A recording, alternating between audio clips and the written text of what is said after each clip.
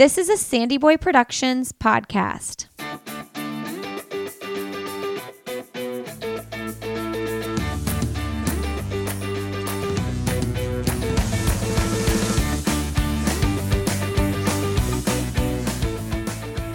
Hey everybody, welcome to I'll Have Another Podcast with Lindsay Hine. I'm your host, Lindsay, and I'm so grateful you're joining us today. This is a fun episode. It's episode 381, and my guest is Coach Ben Rosario with NAZ Elite. This is Ben's fifth time on the podcast. He was first on in September of 2018, episode 140. You can also find him episode 161, episode 229, and episode 272. So it's been a little while since I last caught up with Ben, and I was really excited to catch up with him. He has a new book out, friends, called Run Like a Pro, even if you're slow, with some really great training plans, advice, tips, and simple ways we can incorporate useful training techniques into our own training. He wrote this with Matt Fitzgerald, and I love that Ben is just super straightforward. He's always really fun to talk to.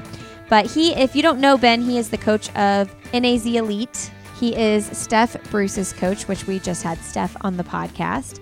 We've had several athletes from this group on the podcast throughout the years. Their group just welcomed Wesley Kiptoo to the team. And they've had some moving around of the team. They've had some teammates like Scott Fauble, who's coming up on the podcast next week, who has moved on to another team and coach. But they are adding so many new athletes to their roster as well. And Ben's going to tell us what his plan is for what they're going to be focusing on over these next few years. So we get team updates, we hear about the book, and we just catch up with Coach Ben. This episode of the podcast is sponsored by Goodr. If you are looking for some great sunglasses, make sure you check out Goodr. I swear, every new person I meet is wearing Goodr sunglasses. I'm constantly meeting new people here in North Carolina, and every person I meet, I'm like, okay, they have a pair of Goodr sunglasses. Clearly, these are the best sunglasses out there. You can check them out. They have lots of fun colors and styles. Lots of plain styles as well if you don't want to wear anything sassy. They don't move around. They don't slip around when you run. I wear mine constantly. I love the aviator style. My go-to is the breakfast run to Tiffany's. I'd say that's probably the shades I wear the most. And fun, we are giving away a pair of Goodr shades today. We do a giveaway every single month here on the podcast for new ratings and reviews that come in. So this is the giveaway from April's ratings and reviews, and they're going to go to Lisa Marie. All right, Lisa, email me, lindsay@sandyboyproductions.com to claim your sunglasses. Lisa says, I enjoy the wide variety of guests, topics, and storylines that Lindsay shares. Fun to listen to while running or any other time too. Keep it up. Thank you, Lisa, for the rating and review. So you can leave ratings and reviews on iTunes, and you can just leave ratings on Spotify. Make sure you send me an email to let me know that you've done so I don't miss you into our drawing. Thank you, Lisa. And don't miss out on the May drawing for the Goodr sunglass giveaway. We're giving away a pair every single month. All right, friends. I really hope you enjoy my conversation catching up with Coach Ben. All right. Well, back on the podcast today. It's been a while. We have Ben Rosario on the show. Welcome back to the show, Ben. Oh my gosh. Thank you for having me. It's been too long. It's been a long time. I think that the last time you were on the show was when you all signed the 4-year deal with Hoka. Yeah, I think we had a chat when we signed our newest deal. And of course, many of our athletes have been on. And I know you talked to Steph and Kellen and Aliphine in 2020, right before the Olympic trials. And so long history with your wonderful show. Oh my gosh. That experience that you allowed me to do with your athletes before what might have been the most important race in most of their careers was such an honor. So let me just say 2 years later, thank you again. Oh, you're welcome. It was you were brave enough to ask, and it was a little bit of a challenge to make that work. I had to talk to everybody and talk to their agents and all those good things, but you were the only one we granted access to the day before like that. It was just so close to the race, but actually I think they really enjoyed it because you're such a good host, obviously, and so calm.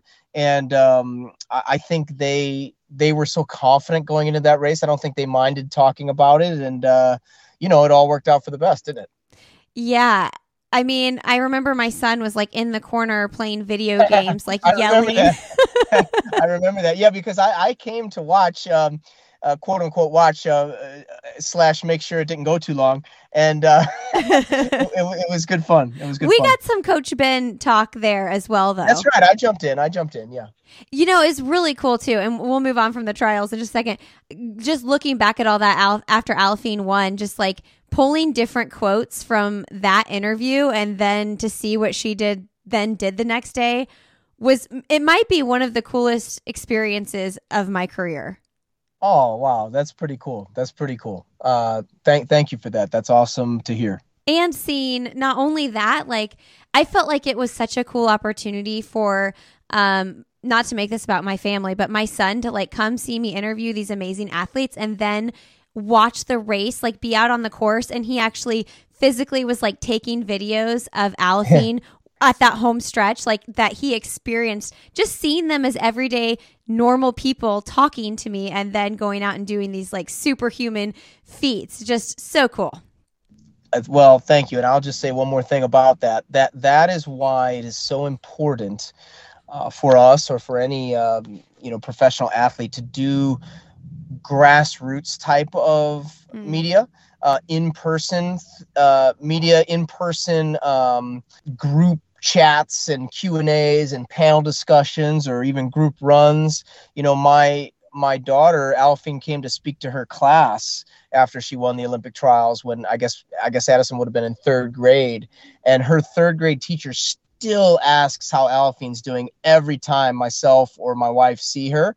And that just shows you the connection that can happen in person that just cannot happen on Twitter or Instagram. You think you know somebody and you think you're a fan, but you're really a fan when you see them live and in person. It's kind of like going to a show. You can like an album, but when you see a musician or a band play live, then you like them forever. Oh, 100%. Yeah, it's like that real in-person touch. I remember I interviewed Steph before, I think it was, I don't know, it was before one of the New York City live shows I did. And it was interviewing Kellen at the live show, not Steph. Okay. But Steph was like, yeah, I'm going to bring you one of my grit tank tops. And I'm like, oh, she's not going to remember to bring me a grit tank top. Here comes Steph Bruce walking right up to me with her tank top under her arm. And I'm like, oh my gosh, this is so cool. Just the nicest people. That's awesome. Okay, well, let's start with some team updates. I know you guys have a lot of transitions going on, so give us some little updates with NAZ. Yeah, it's all good. Of course, transition and turnover is part of team sports. And so we did have a couple of people exit at year's end for a variety of reasons. Scott Smith retired and Scott was a part of our team from day one. So that was sad, but also happy because, he had a great career. He had a wonderful career. And we really celebrated that with him in person at our holiday party and did a big video kind of highlight show of his career with us. And that was pretty special. And he spoke to the group. And so, Scott leaving was sad, but it was also cool because it was an example of, hey, look, stick with the group, be loyal, stick with the program, and amazing things are going to happen. He had a wonderful career. And so that was bittersweet, as I say, but part of the deal. And then, Scott Fauble left to, just kind of change your scenery. And that's part of the deal as well. Same with Rory Linkletter. And then Sid Vaughn, we kind of parted ways super amicably because we just couldn't get him healthy. And that's just how it goes sometimes, But the good news was with change comes opportunity for new people to step up and become leaders.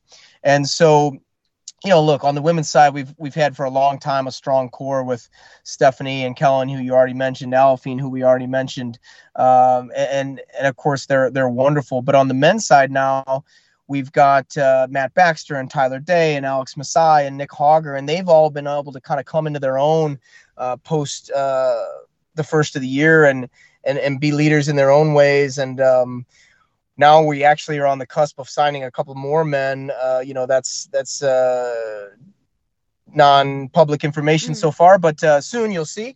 And we're really excited about what we're doing on the men's side. And then, of course, on the women's side, we'll probably make some signings this summer after the NCAA season. So I think the group's at 11 or 12 right now, and we'll probably be at 14 or so after the recruitment season ends. And that's a great number for us. And, the sky's the limit as we head into 2022 or the second quarter of 2022, because we'll kick it off here with Alex Masai running Cooper River Bridge Run this weekend, and then Steph running the Boston Marathon April 18th. That's kind of the next real big thing on the calendar. But, it never ends, Lindsay. It's just one thing after another. Yeah. And Katie Wasserman, that's another new name on your team, right?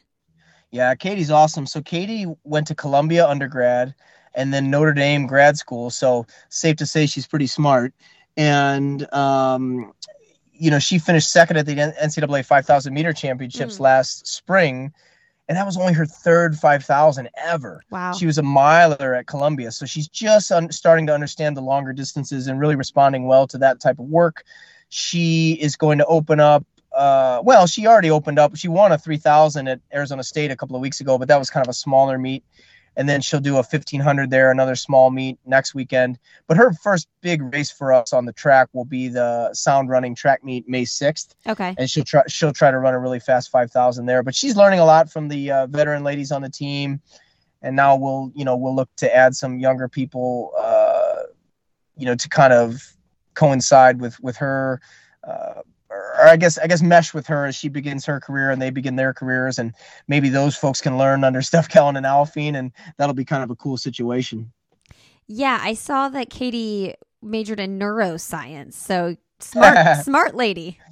Very smart, and actually, I think she's going to start doing some work at the lab at NAU with concussions. That's really her passion, and so I'm totally for that. I couldn't tell you, or I couldn't be more confident in the fact that you need other things in your life besides running. And so I'm really happy that she's found that position at NAU and can do some work, because look, you can be equally passionate or close to as passionate about something else besides running. That's okay. And I tell that to all the athletes. So yeah, we're excited about Katie. I'll tell you quickly, one other thing that's super cool. Since we last spoke, Alice Wright ran 2:29 in her debut marathon. Alice is from Great Britain, and that was such a big deal for us because she actually missed 2 full years without a race, or she went 2 full years without a race due to various injuries and then the pandemic. So for her to stick with it and come back and run that big debut, and hopefully she'll get a spot now on the Commonwealth Games team for the UK. That was awesome. That was really awesome. That was a big race. Yeah. It was huge. Yeah, I saw that. Yeah, I didn't realize she had been out that long. Yeah, it's crazy. Injuries, and then the pandemic, there wasn't very many opportunities. So even when she was healthy, there was nothing to do. So it's just a series of unfortunate events. But, she's good now. So we're very happy. And, yeah, hopefully, I guess it would be a spot on the team for the Commonwealth Games Marathon, which will take place this July, which is a huge deal in Europe and across the world. Just obviously, it's not something the United States participates in because we're not a member of the Commonwealth. But I think that it would be huge for her because the race takes place in Birmingham, England, which is actually not that far from where she grew up. Yeah, in sub 2:30 debut marathon, which is 2:29, right? 2:29:08. Nice. That is so exciting. Yeah, I interviewed Alice a long time ago. That's right, you did. It was probably 4 years ago. It's crazy. Time flies. Yes. Well, that's all exciting. It kind of feels like you all are turning over a new leaf in a way. I I know Steph is retiring at the end of the year, and so you've got all these new athletes you're recruiting. Tell me, when you're recruiting these new athletes, you have this like vision for what your team was these past, 7, 8 years, however long it's been. Like, as you're bringing on these new athletes, it's kind of like, what is NAZ going to look like going forward? So how do you keep that in mind as you recruit people?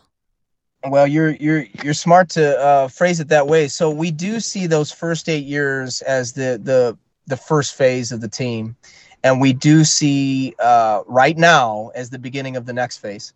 And the next phase is, as you'll see in the next couple of months, actually, as we roll out some cool new announcements, it's going to just be in some ways a continuation. But in other ways, you're going to see some big changes. I mean, we are going to try to look. The continuation is to continue to bring in the right kind of people for our culture, people who believe in the team training environment, who believe in a team culture, who believe that being surrounded by other like-minded, highly driven people is the best way for them to succeed individually. That's not going to change. But we are going to look to continue to bring in higher and higher level athletes. We've done an amazing job, I think. I'm very proud anyway of the job that we've done with athletes who have been very good at the NCAA level, but not national champions. We've never had an NCAA national champion. The new phase of this program is going to involve bringing in the very best NCAA athletes, national champions, and seeing if they can have the same kind of improvement that a person like Steph Bruce has had, a person who was 2 times an All-American in the 10K on the track, but never higher than, I think, 6th. And yet she's been a 2-time national champion at the senior level. She's, made world teams at the half marathon, cross country. She was 19 seconds away from making the Olympic team in the marathon. And that was with someone who was not by any means an NCAA star. And look, the next phase, and Hoka's giving us the funding to do this, is to bring in the absolute biggest stars and see if they can have the same level of improvement. And the other thing I would say is we're not sticking to the marathon. We really want to be good at 1,500 meters all the way to the marathon. So you're going to see the roster continue to grow in that way as well, as well as, the staff and the facilities and just the overall revenue that we're able to produce via sponsorships. All those things are going to increase, and we'll just continue to professionalize the group more and more until we can be hopefully the very best group in the country. And I would say the most inspiring group in the world. That's really one of the things we're working on internally, is to continue to figure out ways to inspire more and more runners across the globe of all ability levels. And I think to do that, we need to be producing high level results, and then allowing our staff to, especially myself, to work on the branding in a way that is even above and beyond what we've done to this point. Yeah. You do this so differently than other groups. It's like, I feel that a lot of other coaches, I can maybe grab an interview with them, but it's like they're so laser focused on coaching that team. And not to say you're not laser focused on coaching your team, but the way you include us and the spectators and the everyday runners is next level. Well, thank you for that. And I've always been someone, for better or worse, that doesn't really operate very well in that laser focused scenario. I need to have my hand in a lot of different things. The 6 years I spent as a running store owner, I was doing everything under the sun, from putting on races to obviously working in the stores on the floor to operating our youth team and our beginner team, and making speeches about running all over the city. And I operated really well that way. And it's been the same way here. I in a lot of ways, the fall of 2020 was, I think, as locked in as I've ever been. And I was writing a book, which we're going to talk about.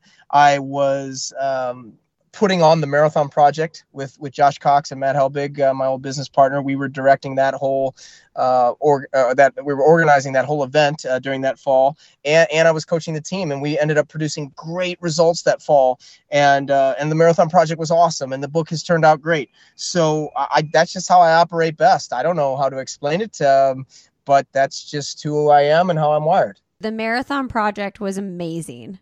That was like the best thing ever. Thank you. Thank you. It was very cool. And I look back on it quite fondly, even though it's hard to remember because it was such a whirlwind. I know. It's one of those things that you have an idea for something. I'm sure, I don't know if you or Josh were the one who came up with the exact idea for it, but you have an idea. You're like, this would be really cool. But when you actually act on the idea and then it comes to fruition, and I know it took an army of people to make that, go so smoothly, but thank God people act on those ideas. Well, you know how that goes. Yeah. But yes, I think that is the key to life, isn't it? If you have something that you believe is going to work and you believe in it strongly, you should absolutely do it. You won't regret trying to make cool things happen. That's really been my business motto all these years, is just do cool stuff. Just do cool stuff, and the rest of it is just a byproduct. The money is a byproduct of it. Performances in the case of the team are just a byproduct of it, but it's just a matter of trying to be creative and have fun in your business life. Okay, just give us a little pep talk here about when people tell us no, because people are going to tell us no, and it's embarrassing when people tell you no. Well, I think my pep talk when people tell you no would be that they're ultimately not you're not trying to impress or change the mind of the naysayers. That's really not what you're trying to do when you're trying to, as I say, do cool stuff. You're trying to have fun and do something that you think you would like as a fan or as a client or depending on your business, right? And if you do that, and if you answer those questions like, hey, is this fun? Am I having fun? Am I helping others? Am I helping others have fun? Am I helping others succeed? And if the answer to all those things are yes, and the answer from one person was no, I'm not really so worried about that one person. I'm worried about you and all the people you care about, and the other people. So be it. Yeah. Do you guys have a Hoka shirt or an NAZ shirt that says "Do cool stuff" yet? I have a tattoo that says "Do cool stuff." You do? We do not have a shirt that says that. Maybe we should. Oh, you totally should. Get that up on the site. Do that. Oh, I love it. That's great. Hey friends, a quick break to share with you about a new product, a new sponsor for this podcast that I am loving, Portland Bee Balm. Beyond the amazing quality of their balm, Portland Bee Balm is committed to creating sustainable products, which is hugely important to me. They are members of 1% for the Planet, which means they donate 1% of revenue to organizations tackling our planet's most pressing environmental issues. This is so cool. Products that are useful, natural, and add value to people's lives and the world. Portland Bee Balm provides the best hydration for your lips with clean and simple ingredients.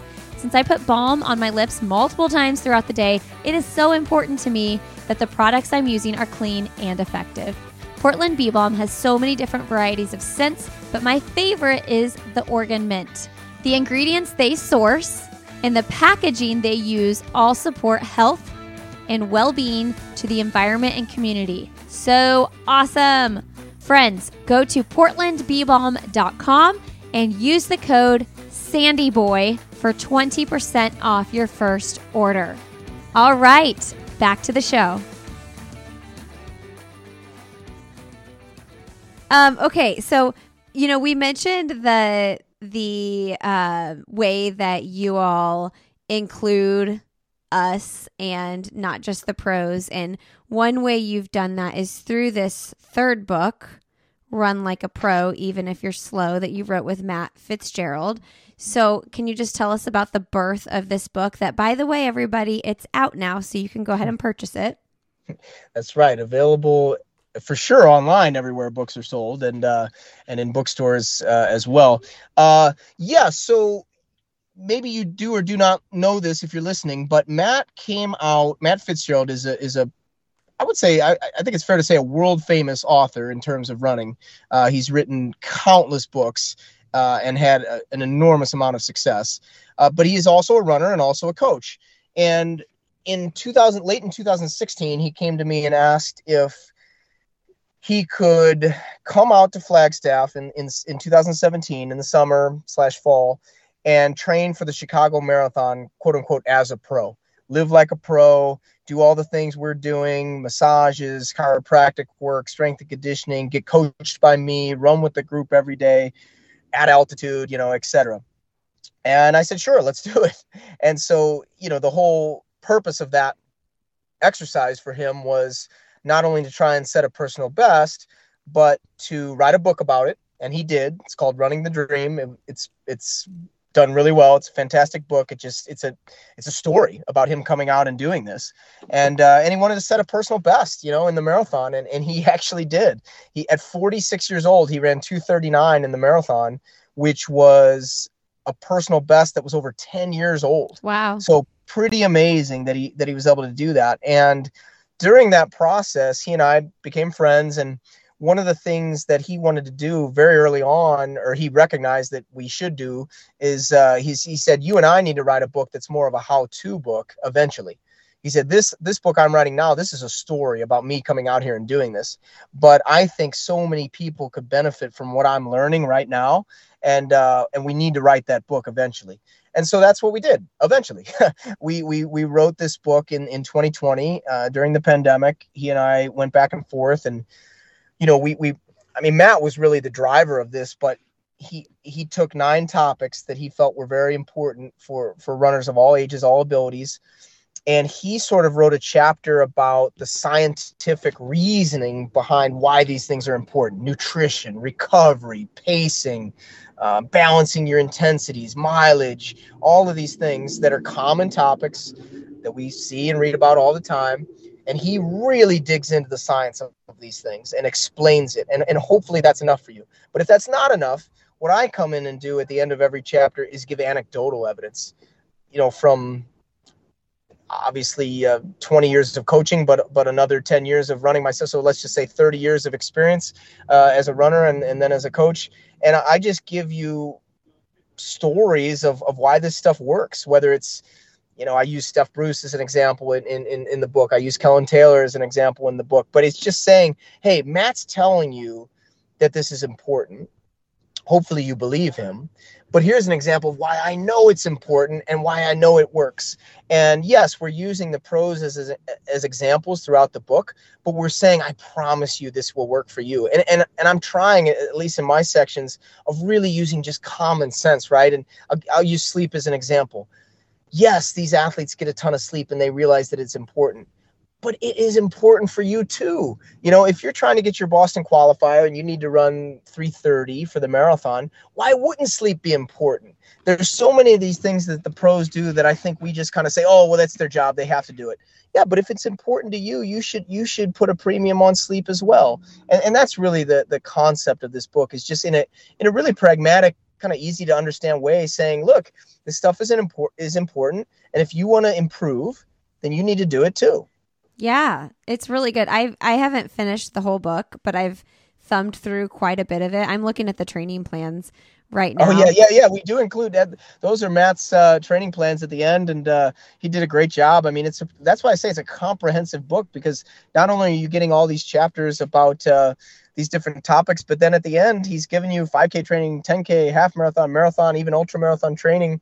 So I just can't imagine a more turnkey book for someone who wants to get better. I didn't realize he wrote the training plans. For some reason, I was thinking they were your training plans. Well, I want to give him credit. I mean, certainly I edited them and looked at them, but I thought he did a great job. Yeah, I mean, he knows his stuff, and he's an impressive guy to work with. He's an incredibly articulate writer, but a very, very driven individual when it comes to work. Yeah, whenever I talk to people who are like you mentioned, trying to qualify for Boston or things like that, I always recommend his book, How Bad Do You Want It?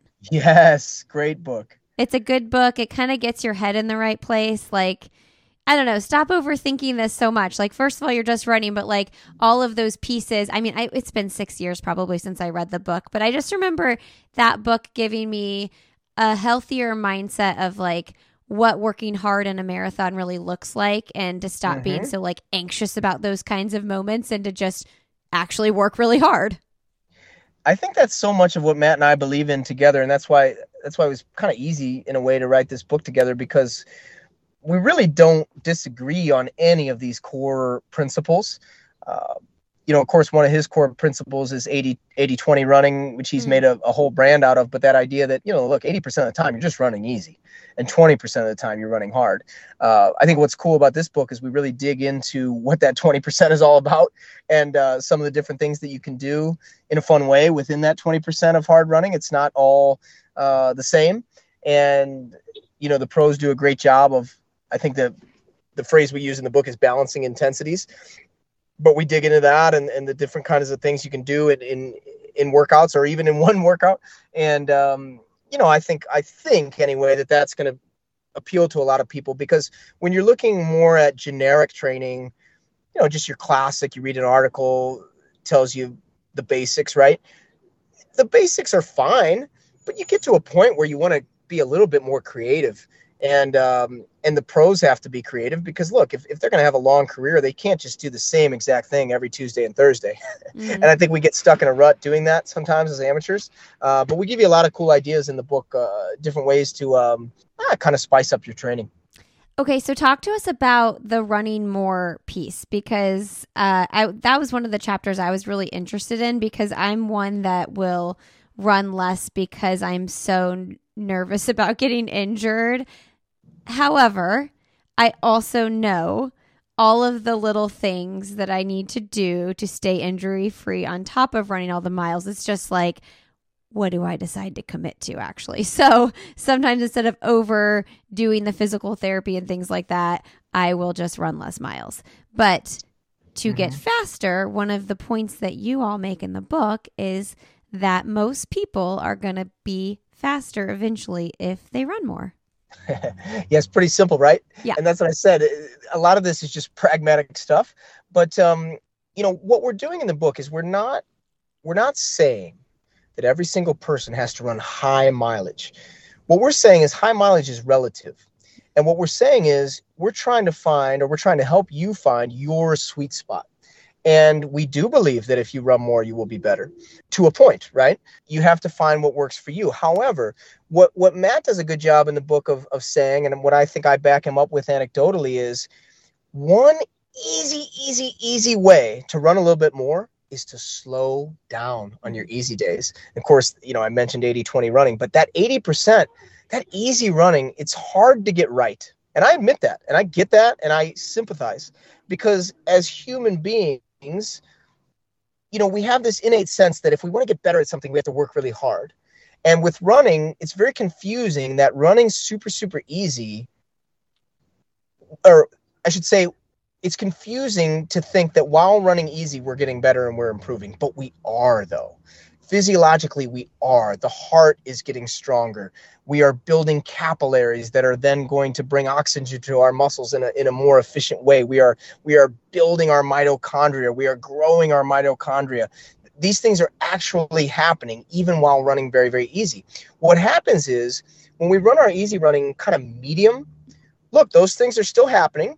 No more or less, really. They're still happening. But we're putting extra strain on our muscles and tendons and ligaments and bones unnecessarily.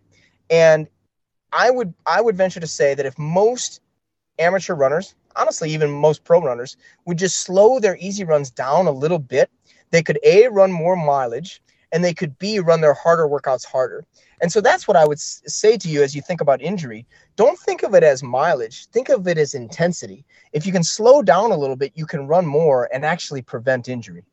Yeah, that's so good. People are so scared to slow down, especially people that are new to the game with marathoning, because they think, well, how the hell am I going to run this marathon a minute and a half faster per mile in the actual race if so much of my running is done at X pace? And it's just, there's so much trust in that process. There is some trust, but it will work. And that's what we're trying to do in the book, is to tell you that it will work. And we're trying to give you examples. I'll give you an example that I don't even think I used in the book, but it's the kind of thing that I share in the book quite a bit, just a real story, right? So I think a lot of people listening may know this, but the Northern Arizona University cross country team, the men's team, has been unbelievable. I mean, almost unprecedentedly good, if that's a word. They have been so amazing over the last few years. They've won 5 national titles out of the last 6 years. And one of the things I love about them is how slow they run on their easy runs. And you see them around town and you wouldn't believe it, Lindsay. They're jogging. They're going so incredibly slow. And one of the and they take pride in it because they know that that's going to allow them to do the hard work necessary to win these national titles. And one of my favorite little things I've heard them say is the day before the national championships, when they're jogging the course, they say, today, we're the slowest team in the nation. Tomorrow, we're the fastest. And I just love that philosophy, just embracing the fact that they're running easy on their easy days. I love that. It's interesting to watch people too. I think there was a bunch of college teams here in Raleigh recently. The Raleigh Relays were Raleigh Relays. Yeah. Yep. As a fan of the sport, I should have got my butt over there and gone and checked it out, but I did not. But I saw this group of guys who I assume, I don't know what school they're from, jogging around near where we live. And I was like, they look like they're going so slow. And I say that because I feel like a lot of times when I see college-aged guys or around that age, even when they're running easy, they still seem like they're running really fast to me. Yep. So maybe these guys were from northern Arizona. I don't know where they're from, but they were definitely jogging like 8+ minute miles for sure. Well, I think with the transparency that's out there now, through Strava, through Final Surge, our team obviously shares on that platform. I think we're learning more and more, and of course that's what we're trying to accelerate that process in the book. We're learning more and more what really actually works, and it is counterintuitive at times, but again, I promise you it works. And that is one of the staples. And I'm glad you brought that up first, because if you were only going to read one chapter in the book or one bit of the book, that might be the best part to read, honestly, is that this is a real thing. You got to take your easy days easy if you want to get better, because it allows you to get more out of your hard days and allows you to run more and allows you to stay healthy. I can't tell you how many people, and I don't even run like relatively fast anymore, for comparative to the general population. I just run. And I can't even tell you how many people, when I'm like, I meet them, I'm a neighbor, I'm like, we should run sometime. And they're like, I can't run with you. And I'm like, I'm not asking you to do a workout with me. Like, we can run 11-minute miles. I don't care what we do. I just want to run with a friend, Exactly. Yeah. You're so right about that. The easy run range is such a big range. And so heck yeah, that's a great time. That's why group runs are so great at a running store. You can have a 3-hour marathoner doing an easy run with a 2:20 marathoner and maybe throw a 4-hour marathoner in there too. And they can just jog around the park for a few miles. Why not? And who knows, maybe the 2:20 marathoner picks it up at the end and runs a little bit more or something like that, or a little faster at the end. But absolutely, those folks can run together. Absolutely. Yeah. And talk about, because to me, it's like we want running to be more inclusive. We want more people to run. It's good for the community. It's good for everybody to move their bodies more. So I guess I'm just sending this message to listeners right now.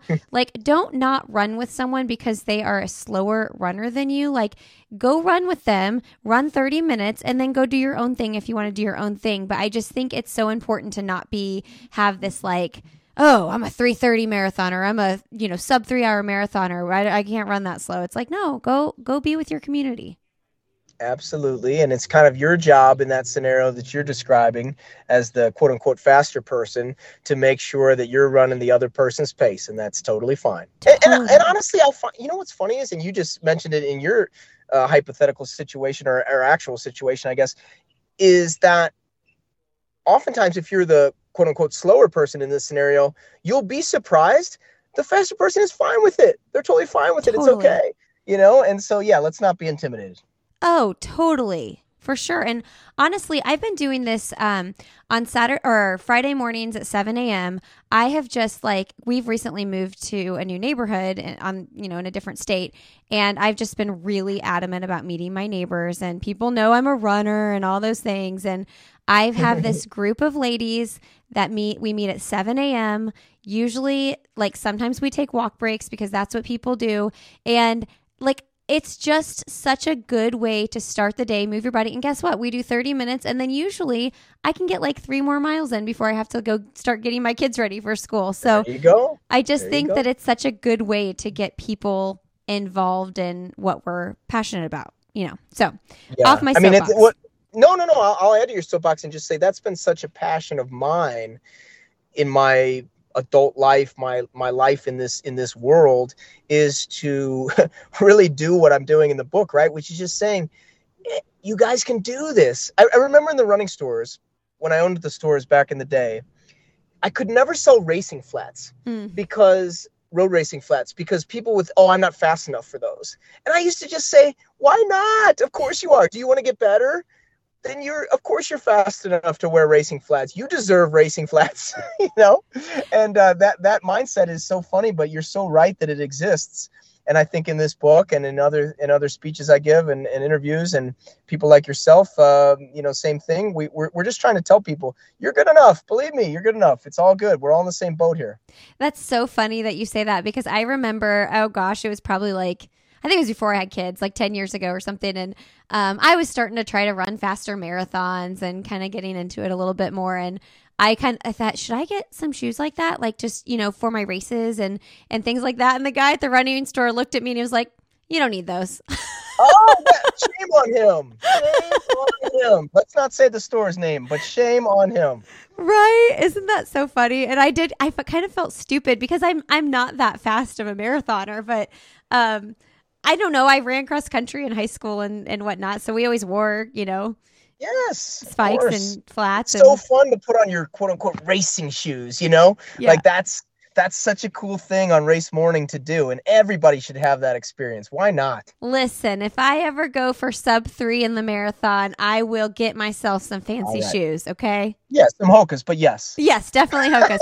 Actually, Ben, I am wearing Hokas right now. I wear them Mach 4. There you go. Awesome. Hey friends, a quick break here. I want to tell you about Shoot Photography. This is the coolest thing, okay?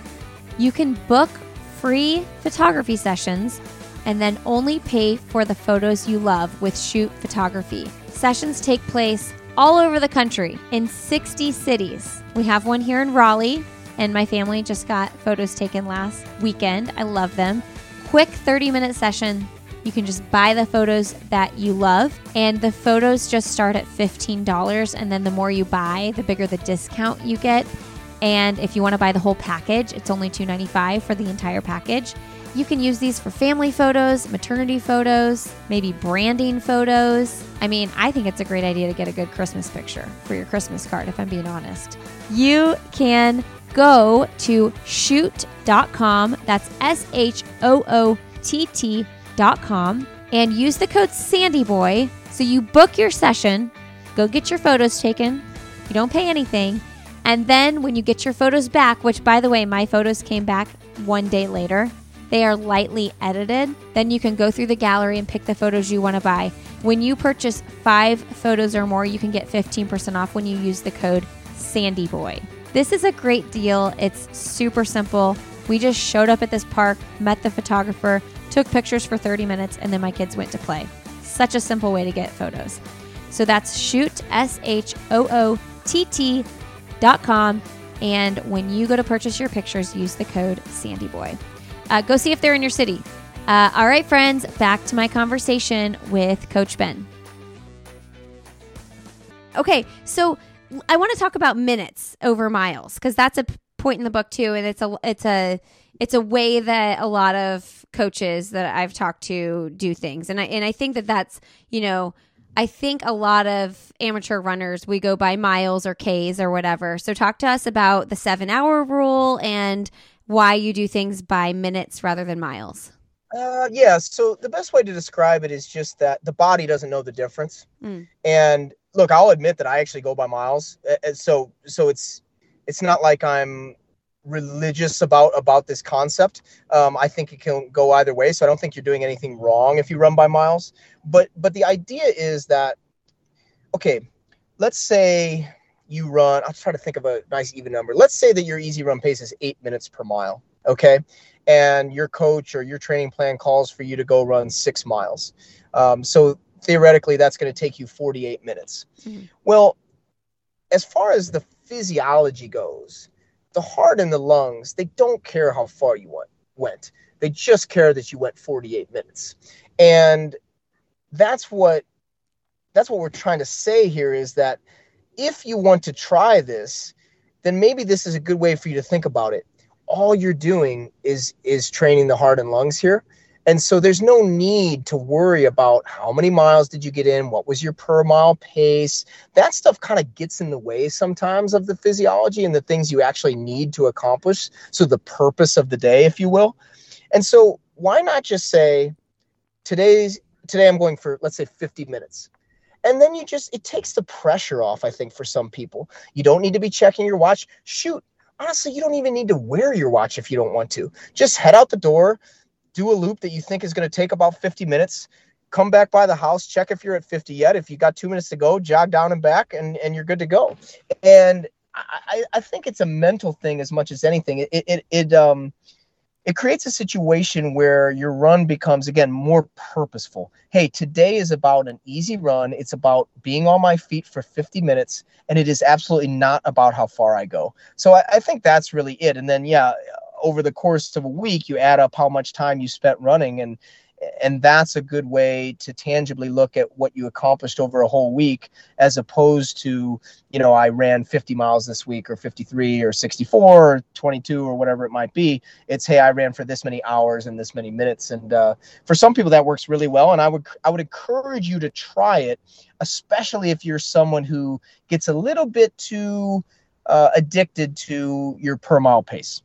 Yeah, I love that too for easy runs, because some days, depending on the workload you've had earlier in the week, or just like whatever the heck is going on in your life, like 9:30 feels easy, and some days 9 minutes feels easy. And so like, don't hold yourself to that. Just hold yourself to the time. I love that.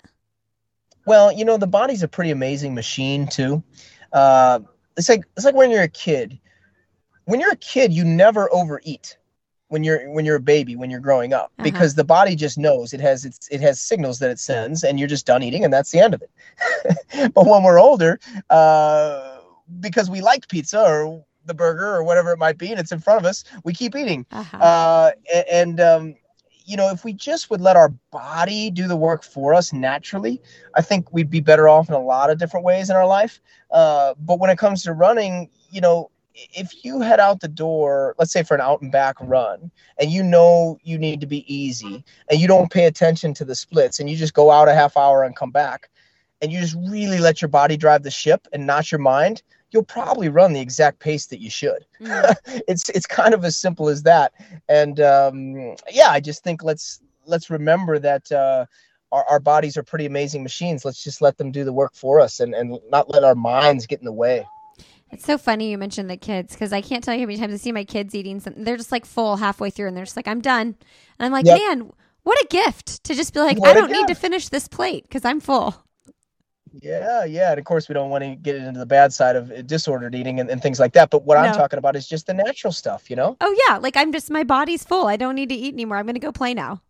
Yep. Done. Off you go. Oh, that's so good. Okay, well, one more piece of the book we'll cover before we wrap up here, and that is, do you know what I'm going to say? Probably not. I don't know. I'm excited. I'm ready. Let's talk about, I just picked out my favorite pieces. So we'll talk about the champion mindset, and how, what I specifically want to know is how, as a coach, you determine, in the book, you give Scott Fauble as an example of someone having a champion mindset. How do you determine when you're recruiting, like, oh, this person has it? Yeah, well, I'm more and more serious about it. That's for sure. Because nowadays everything, it's so deep now in distance running at the professional level. You have to have a champion's mindset, or you're just not going to perform at the highest level. It's just impossible. And what I'm looking for when I look for an NCAA athlete is, did they win races? If they were especially if they were at a little bit smaller school or smaller conference, and they had an opportunity to run a lot of championship style races, did they win those races? If they're at a little bigger school, look, sometimes it's hard to get a lot of wins because you're racing at such a high level. But did they compete for the win? Were they there when the real racing happened? Or is their resume, is the bright spot on their resume simply a fast time where they were 12th place and they just sat in line in a time trial? That's not going to get it done. That is just not going to get it done. And the champions, they find a way to win races or be in it to win it, because that's what drives them, is competition. Non-champions are driven by arbitrary times and places, and they attach their self-worth to those times. Unfortunately, I would say that is not a champion's mindset. A champion doesn't finish a race happy with their time if they got beat, or if they know deep down they could have run harder and could have gone deeper. That's what a champion is concerned with. How deep did I go today? Did I get the absolute most out of myself, regardless of what time is on the clock when they finished? And that's what Scott Fauble always did well, and I'm sure will continue to do well throughout his career. And that's the type of people we're looking for on the team. Absolute champions. Okay, we have to just get into that a little bit more. I want to hear you go off on racing to win and not for times. And there's so many time trials now. And I know you talked about this on Carrie's podcast, but I really want to hear you talk about it here. I mean, look, you could disagree with me, of course, but I thought this was sports, Yeah. And I grew up from the time I was my youngest memory is watching sports, and when I watched a baseball game, I wanted my team to win. And I was much more concerned with whether my team won or lost than whether my favorite player hit a home run or not. And I was much more concerned with trying to win the World Series than I was with stats. And same with hockey, and same with every sport I ever watched or loved. And it was the same thing with running. When I watched running as a kid, I wanted my favorite athlete to win. And when I ran as a kid, I wanted to win, and I wanted my team to win. And somewhere along the line, and I think it's been a process, we've somehow gotten away from that as being the barometer. And all of a sudden, the barometer has become times. And it's really unfortunate at the professional level, because I don't find that very interesting. And I don't think it's very interesting for the fans. And there's a reason why, we have trouble explaining this concept to the fans that actually this race isn't about who wins, it's about how many people get the Olympic standard. That's just a very bizarre concept. Sports is about winning and losing, and I just think we've gotten away from that, and technology has been a part of that, and the way our sport is set up has been a part of that. But I think we need to get back to what sport is all about at its core, and that's winning and losing. And look, of course, that doesn't necessarily mean literally winning the race. We know only one person can win the race. It's the same thing with amateur athletes.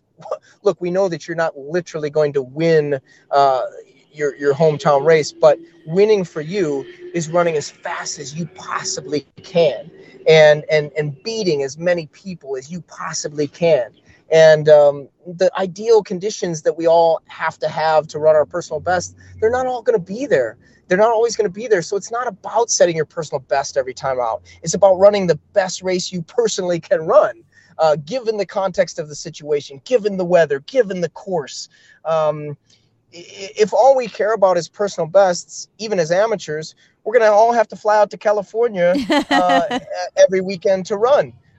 And that's just not the way it is, So let's get back to trying to dig down deep and get every ounce out of ourselves on the day, regardless of the situation. And I think then we can look ourselves in the mirror tomorrow, or the next day, I should say, and be proud of ourselves, whether we hit that BQ or not, because sometimes things are out of our control. Let's control what we can control, and that's our effort. I love it. It's so good. Just about a month ago, I ran a half marathon, and it was 10 minutes slower than my half marathon PR. 10 minutes, okay? But I ran that race so smart. And for my fitness level and for what like my life in the past year, like that was probably one of the best races I have ever ran. And I was so proud of it. And so anybody listening, like you can be just as proud of something that's 10 minutes slower than your best time as you are of that best time. I mean, I've never executed a race so well. And so there's just something to be, and I put it all out there. I did. I worked so hard. So I just think that sometimes we hold ourselves to these standards of like what this time means and that time means. And it's like, rid yourself of that and be your best on the day. Yeah, totally. I love it, Lindsay. 100%. I love it. Okay, Ben. So people can go buy the book, Run Like a Pro, even if you're slow. It's so good. It's got so many great tips. Before we wrap up, can you just give us like a Steph update and like I know you're sending her off after this year and she's working so hard, and tell us a little bit about how Boston training is going for her? Yeah, so I'm sure the Lindsay Hein podcast listener base overlaps quite a bit with the Stephanie Bruce fan base. So I'm happy to do that for you guys. Yes, so Steph announced at the beginning of the year that this would be her final year as a pro. She did that for a couple of reasons. She, number one, found out she has a congenital heart defect. She has a bicuspid valve in her heart instead of where there should be a tricuspid valve. And that's okay for right now. The doctors have assured her that she can keep training at a super high level and racing at a super high level, and it's okay. But there is some level of worry there. She does have some aortic valve regurgitation, meaning that some blood being pumped out is then coming back into the heart. And look, you hear these things and you think, look, I don't want to mess with it, right? Mm-hmm. And so that was part of it. But the other part was just getting that diagnosis forced her to just evaluate where she's at in life and what her goals are in life beyond running. And I think, as she said in interviews, one of the many goals she has is to perhaps add to her family, if that is in the cards for her and Ben. And so, she's just decided that for a variety of reasons, it's best to have one last big year. Now, the cool thing is she's totally ready to have a great year. It's not like she's fading away. She's running as well as she ever has. She got off to a great start this year. She got 5th at the U.S. Cross Country Championships. She won the Rock and Roll Arizona Half Marathon. Unfortunately, she got COVID that weekend. And so coming out of that race, we had to take I think a whole 5 days with no running. She got a pretty bad case of it, honestly.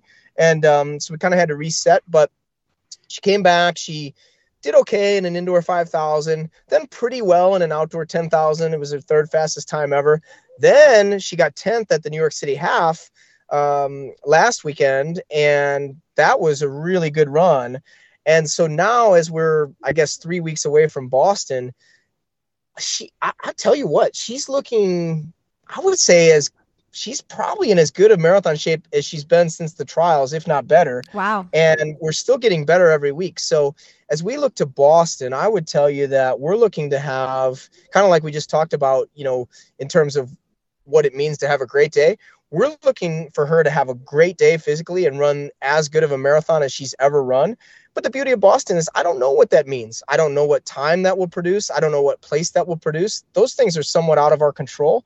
But she's gonna be able to put together one heck of a race there. We've worked on everything you need to work on for Boston, and she looks good on downhills. She looks good on uphills. Her aerobic strength is through the roof. Her speed is good. I think any type of race that it is, she'll be able to handle. And I'll say this. If she were able to finish in the top 10, again, understanding that some of that is out of our control, understanding that that's somewhat arbitrary, the cool thing is that means she will have finished in the top 10 at London, Chicago, New York, and Boston, and the trials. Wow. Which I think would be pretty cool. I feel like that course could go really well for her this year. Just based on what she did at the trials and the fact that it is, and you're her coach, so you know better than me, but just the way that course is designed, I feel like Steph could really kill that course. Yeah, I think she's very smart, understands her body very well. We've done a lot of effort-based training over the last few weeks. I think she understands what marathon effort is, even on hills. And I'm in agreement, Lindsay. I think it sets up very well for her. And also, she loves the big stage. She loves the big stage, and so she always performs her best in the biggest cities, the biggest races. I don't see why look, it's tailor-made for her, for sure. Yeah. All right, Ben, give us a send off. What's the best, most recent book you've read? Oh, okay, yes. What did I just finish up? What is it called? It's the Garden of Beasts. Is that what it's called? It's about 1930s Germany. I read a lot of history books. Okay. And it's by he's a famous author. Gosh darn it. Is he the same guy that wrote Devil in the White City? I think he is. I think it's Eric Larson. Garden of Beasts, and it's essentially about the family of the U.S. ambassadors to Germany during the 30s as the Hitler regime was coming into power. And it's a really interesting psychological read on how a wonderful nation of people can sort of get duped over time slowly. And that's kind of what happened in Germany, because you see all the atrocities and you read about all the atrocities, but those atrocities weren't right in front of these people's faces every day. They were sort of happening on the periphery, and otherwise you're just going around about your daily life. And before you know it, this guy had just taken over. Jeez. And it's really an interesting book. And I'm sorry it wasn't running, but I find it to be super interesting, that kind of thing, and psychology. And look, I'll tie it back to running. Psychology is such a big part of running. It's such a big part of running. So anything you can learn about how the human mind works, I think can ultimately apply to your running. So yeah, if you like history, Garden of Beasts, Eric Larson, very good book. No, I love that recommendation. Is that what you do to unwind? Like when you're not coaching, what do you and your wife and your daughter, what do you do to unwind? Yeah, I mean, I like reading every night. So does my wife. She's a much faster, more voracious reader than I am. It takes me longer to read the books than her. I think because I fall asleep quicker. But yeah, I like reading a book every night. I like it to not be about running. Sorry. Yeah, you should read totally. my book about running, but running is my job. So I prefer to read history books. Yes, I unwind that way. And then, yeah, I'm still a sports fan, big sports fan. Love watching all sports, and I think that also helps my coaching, because I think we need to learn from other genres, and I learn as much from NBA coaches and soccer coaches as I do from running coaches. So yeah, that's kind of my deal. And then my daughter is a big dancer, and we love going to her competitions and kind of watching her grow and be passionate about something. It's super cool. Tell me a coach that you look up to and that you admire. In the running world or outside of the running world? You said all sports. So who are some coaches that you like to not model yourself after, but take cues from or advice from? You know what I mean? Yeah. Lately, I really like Thomas Tuchel. Okay. So he's the Chelsea football coach, soccer coach. And what I love about him is he's got this incredibly high pressure job. His team is very, very deep, and he has to rotate people in and out. He cannot play the same 11 every time. The Premier League season is so difficult, and he has to keep the bar very high. So he has to make these tough decisions where, look, if you don't play well one day, you're not going to be in the lineup the next day, the next game. That's all there is to it. And he somehow keeps these guys bought in. That's my fascination, is when things go wrong, he's able to keep them bought in. And the next time they play hard. And he keeps the bar very, very high. And I think one thing he does, look, I don't know what he's doing inside the locker room and one-on-one, but when he's giving a press conference and he's talking about having to bench a guy, he always spins it in a positive way. And so every time they see this guy talk about them in public, it's in a positive way. Now, I'm sure he's getting on them internally, but he's never throwing them under the bus publicly. And I think that's really important, especially in this day and age with egos and athlete egos in all sports and Instagram and social media, etc. I just think he keeps things in-house, and I think that's really cool. So I really admire him, and I admire what he's done under a lot of pressure and scrutiny. I love it. Ben, thank you for your time. Congrats on the book. Well, thank you very much. Thank you for having me on. Hello to all of your listeners, and thank you to all of your listeners for sticking through this pod. You have such a cool fan base, and I'm glad that we get to interact with them now and again when we're on the show. Yeah, I need to grab some interviews with some of your newer athletes, and we'll be excited to see who you bring on to the team. Okay, that's the deal. Thanks, Lindsay. Thank you. All right, everybody, thanks for being here today. Thanks, Coach Ben, for coming on the show. You can follow Ben on Instagram. He's Coach Ben Rosario 1. Make sure you're following the Hoka NAZ team They're NAZ_elite on Instagram. They are always sharing great updates on the team and what's going on with their group. And go check out Ben's book, Run Like a Pro, Even If You're Slow, that he wrote with Matt Fitzgerald. All right, friends, have a great weekend. We've got another Boston episode coming out on Monday, and then, of course, the regular Friday episode. I appreciate you supporting my work and listening to this podcast. You can connect with me on Instagram. I'm Lindsay Hein 626. On Twitter, I'm at Lindsay Hein. And of course, we'd love to have you join our Facebook group. I'll have another podcast with Lindsay Hein. You can learn more about my podcast network, Sandy Boy Productions, when you go to sandyboyproductions.com.